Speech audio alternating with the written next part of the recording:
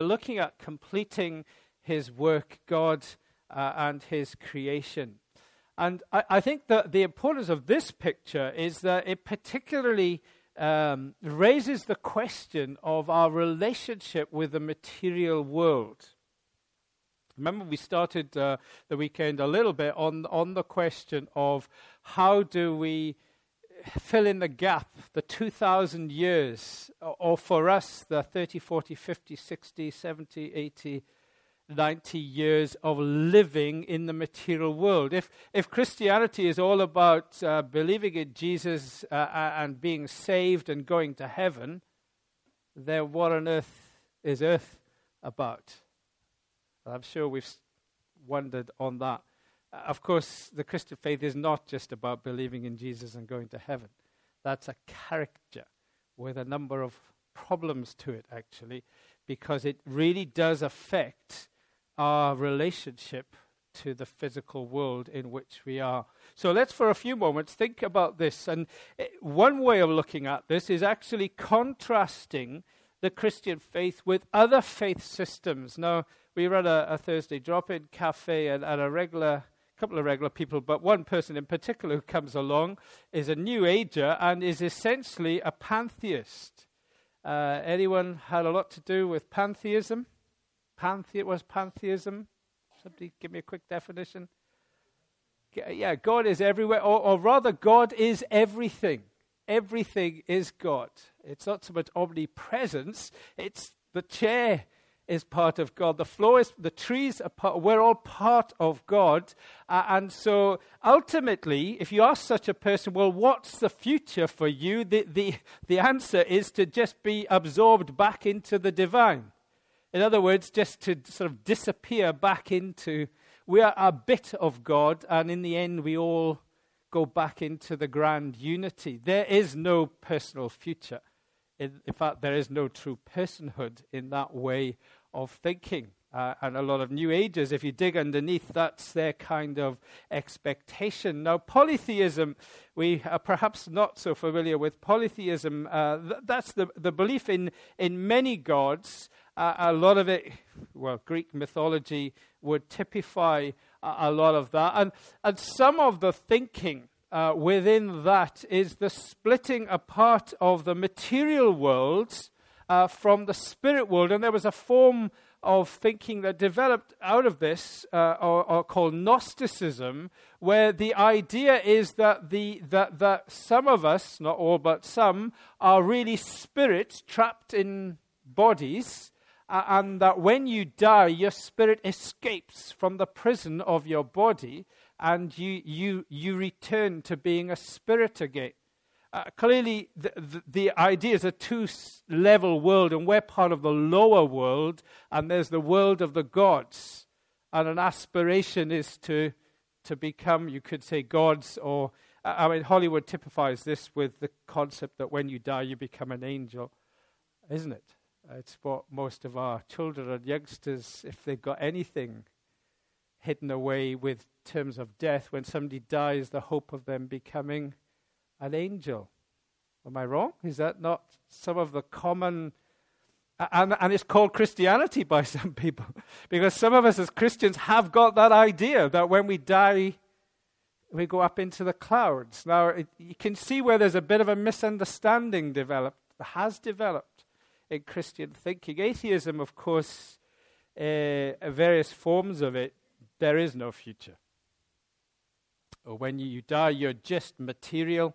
And when you die, you're reabsorbed into the material of the earth. There is nothing left. We understand that. The Christianity has a profound difference from a Judeo-Christian background too. And as we've seen already, we were created to reflect God. And although we are not eternal, we had a created beginning. We have, now this is where there's a theological debate, but we have the potential to be eternal, or we are eternal. And I won't get into that debate, but you get what I mean, that we were made to reflect this aspect of God, is that we are not just material. We are spirit, soul, body, unity together in that, but we have both a spirit and a physical. The question of the physical is quite crucial. And as we think about it, we realize that God took great delight in making the material world. Now, I'm flipping slightly, thinking about destiny. Now we're thinking about origin.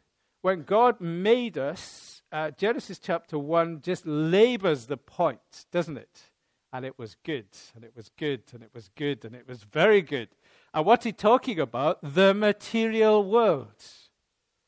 So that flies in the face of Gnostic kind of thinking that says the material is bad, spirit is good. The Bible says no, material is good. Physicality is something that God created. And then, incredibly, God becomes human. Now, if to be physical is somehow to be dirty or evil, then God could never have become human. We have sometimes a latent sense that physicality is somehow a little bit shameful or dirty, or I don't know, maybe it's my particular Christian background, but I was brought up with that sense that to be physical is somehow to be sub-God. No, he made it good and he became human. So God, I don't know, I was going to use the word, was willing to become, I was going to use the word delighted to become human, and I don't know, you may want to reflect on that. How do you see God? God made humanness with the intention of becoming human. Have you thought about that? The willingness. God knew what he was doing when he made the body of Adam, knowing that he would one day become human. Incredible to think about just how much the physicality of what it is to be human is God ordained. And then, of course, the physical resurrection of Jesus. It was intentionally, I mean, it's labored in the New Testament. When he rose from the dead, he rose with a physical body. It's labored in the Gospels. And Paul writes 1 Corinthians 15, not to prove the resurrection, actually. If you read it carefully, 1 Corinthians 15 is to prove the physical resurrection. A real body, and yet a different body. And not a body like ours, but a body nonetheless. And so we actually believe in something called the eternal humanity of Christ. That is, when Jesus went back to heaven, he didn't cease to be human. Which means in heaven, at the moment, in the realm where God is, outside time and eternity, there is only one fully human person there at the moment, and that is the Son, Christ. When he returns, as we read or we quoted from John, we will be like him. And that means we will be given, and that's what we're all looking forward to, aren't we? The physical resurrection. Now, all of this has massive implications. And its major implication, as Revelation 21:22 demonstrates very, very clearly, that God is not going to take us to heaven, but God is going to place us in the new creation, a new world, which will be physical. Now, stop. I cannot answer the question of what that will look like. And that's where I will quote 1 Corinthians 2, wrongly, 9. I have no idea. Well, Revelation 21:22 just gives some attempt at painting a picture of what that will be like. But what we do know is we will be like him, that is Christ, and that is in his new body, and it has some dimension of physicality to it because that's what was evidenced in the Gospels. That's as far as I can go in understanding what it's like. But why all of this is so important is that it really challenges us, I think, as to this relationship with the material, with the physical, with creation itself.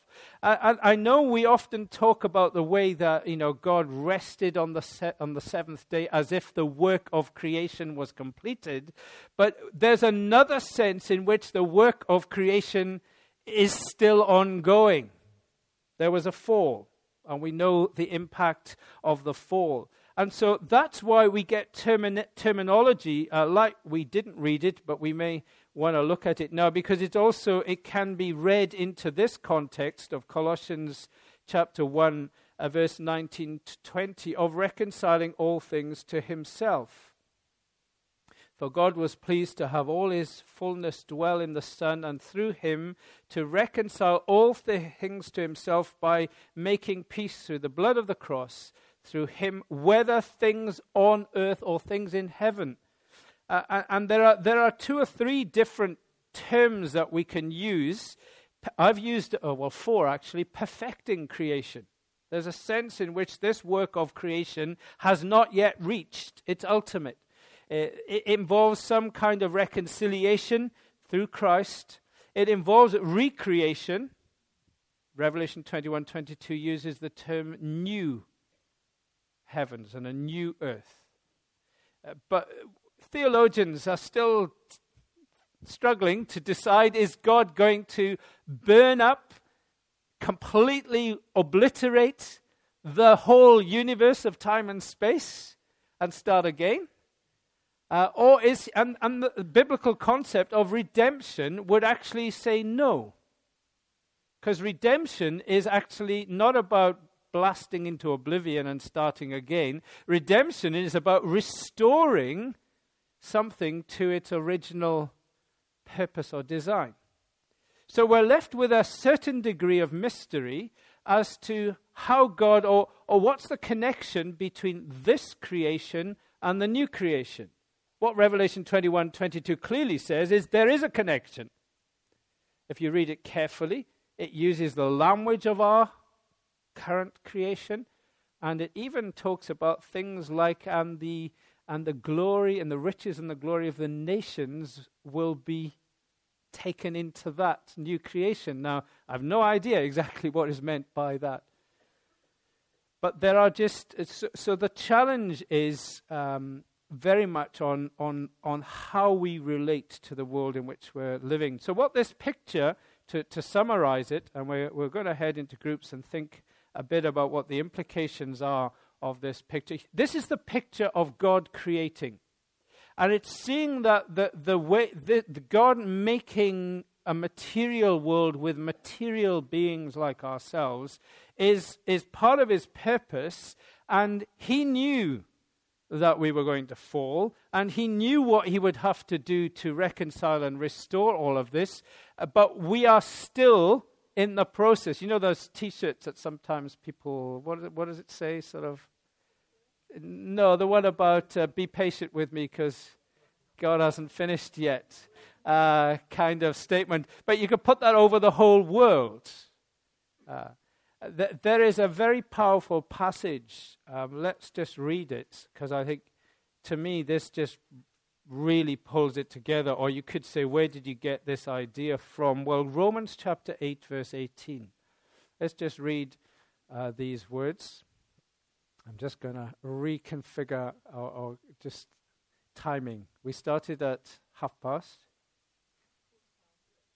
past, and where the session is to finish at 12:30. Right, okay, that's good.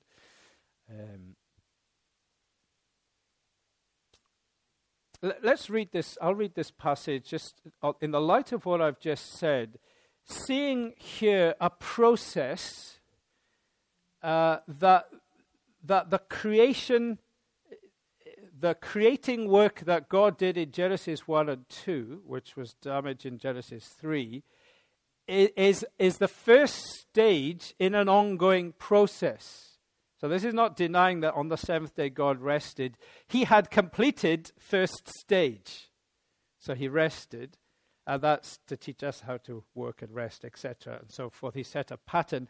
But here we get a sense of actually that creating work is still ongoing. And we're in mid-process here, and we're heading to the creation finished in Revelation 21:22. For I consider, verse 18, that our present sufferings, so this is Genesis 3, post-Genesis 3, fallen humanity, fallen world. For I consider that our present sufferings cannot even be compared to the glory that will be revealed to us. For the creation, interesting, eagerly waits for the revelation of the sons of God. For the creation was subjected to futility, not willingly, but because of God who subjected it in hope. So let's take that bit out and let's read the sentence. For creation was subjected to futility in hope that the creation itself will also be set free from the bondage of decay into the glorious freedom of God's children. For we know that the whole creation groans and suffers together until now. And not only this, but we ourselves also, who have the first fruits of the Spirit, groan inwardly as we eagerly await our adoption, the redemption of our bodies. For in hope we were saved. Now, hope that is seen is not hope, but because who hopes for what he sees? But if we hope for what we do not see, we eagerly await it with endurance. Now, lots of complicated words and concepts in there. But can you see what's happening here? Creation and us are separated. Creation was frustrated. By whom? By us, by our choices. And God caused or allowed the effects of human sin to frustrate the development of what he had created. But creation is eagerly waiting for something. That's not us. This is creation waiting for something. What it's waiting for. What is it waiting for? Did you follow that? Creation is waiting for the sons of God to be revealed. Now, excuse the sons bit, but again, it's this cultural concept of those who will inherit. And it includes men and women together. It clearly is a picture of us, the true image of God. Creation is waiting until it, along with us, will enjoy what God had intended as the end process. Can you follow that through? I don't fully know what that means, but an implication of that is the material world in which we live is an integral part of God's purposes. It is not a throwaway, disposable, single-use item. Now, you're following my words, they're carefully chosen, because we're getting very sensitive, rightly so, to the problem of single-use plastics and all the rest. And we know how humanity has this propensity towards use and abuse, use and dispose. And it is not a reflection of the character of God or the processes of God.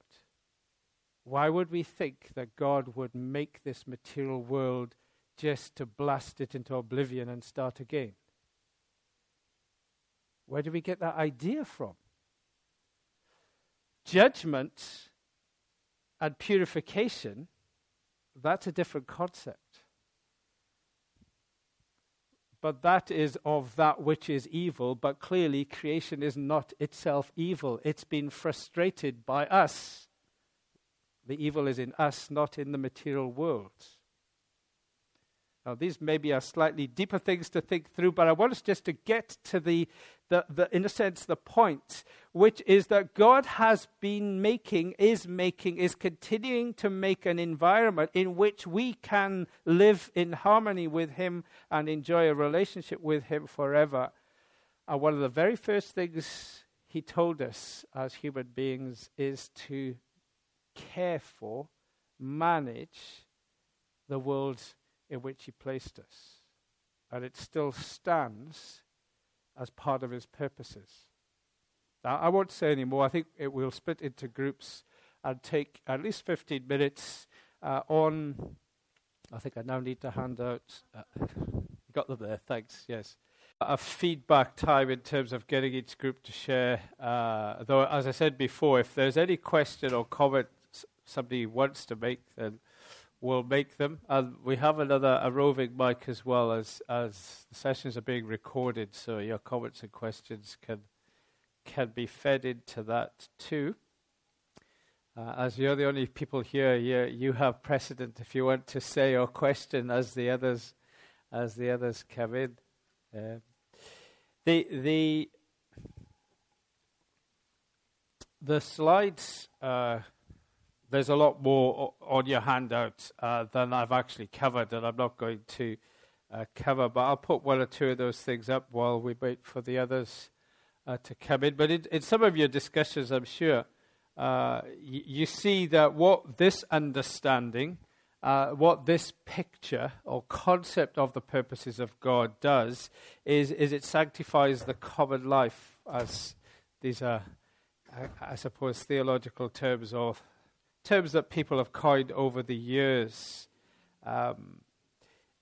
The idea of sacraments. Most of us, I'm sure, have come across the term sacraments in some sense. I mean, at the very least, baptism, water, the use of water in baptism, and the use of bread and wine or grape juice, whatever you use in communion. Those are sacraments. Sacraments is where you utilize a physical and recognize that it has a spirit or sacred element to it, and it's where the physical and the spiritual connect. Sacraments. Now we could have a debate about sacraments and the different sacraments of the church or churches and so forth, but you get the point. What this understanding says is the physical and the spiritual should not actually be pulled apart to the degree that we do. Now there is a difference between the physical and the spiritual, but they should not be separated as if one is good and one is bad, and that is a serious problem in our thinking. So it actually teaches us that we are not called as the children of God to detach from the material world. We're called to engage. It's what Jesus said about living in this world. You are not of this world, but I send you, as it were, to live in the world. But you're not of this world, but you are in the world. And I want you to engage with the world in his famous John 17 prayer. One of the other slides there, what this leads us to realize is that the stuff of daily life is part of God's purpose. So the lifelong, I was going to say grind of family life, but certainly lifelong grind of work, it sanctifies work. Now, I know in an exploitative, capitalist-driven, market-driven world, that's pretty tough, very tough. But work itself is part of the mission of God. And then the whole engagement with the stuff of running this world is part and parcel of the work of God. And now within this, we begin to see vocation. What is your calling? What part do you play? But it is an important part in an important thing. That's the crucial thing. Whatever part it is, it's an important part in an important thing. Any question or comment? Because I don't want to undo some of your discussions. I was listening in, were good. Anything of crucial or thing to be raised, not necessarily to be answered. Otherwise, come up and have a chat as we conclude there. But therefore, God is still doing his work, and we're part of what he's still doing. And we are working out our relationship with this material world, and we're, as church, somehow to engage with this. We are meant to engage with the community in which we live, not just to save souls. This is not in any sense de-emphasizing the saving of souls, but there is a purpose in running a toddlers group in your community, even if nobody gets saved. How many times I've heard churches, we need to close the toddlers group down because we've never seen anyone saved. Doing that service in the community is part of the purposes of God, if it's within your constraints. Only if it's getting in the way of people being saved, then fair enough. If you've got activities that are getting in the way of people coming to faith in Christ, then definitely question them. But if we say neutral and they're serving the community, then that is part of the purposes of God. Valid. So some of these questions are worth tugging through. Let's spend our time in worship. So do you want, Trish, or just hand straight to the music team as they come up? Let's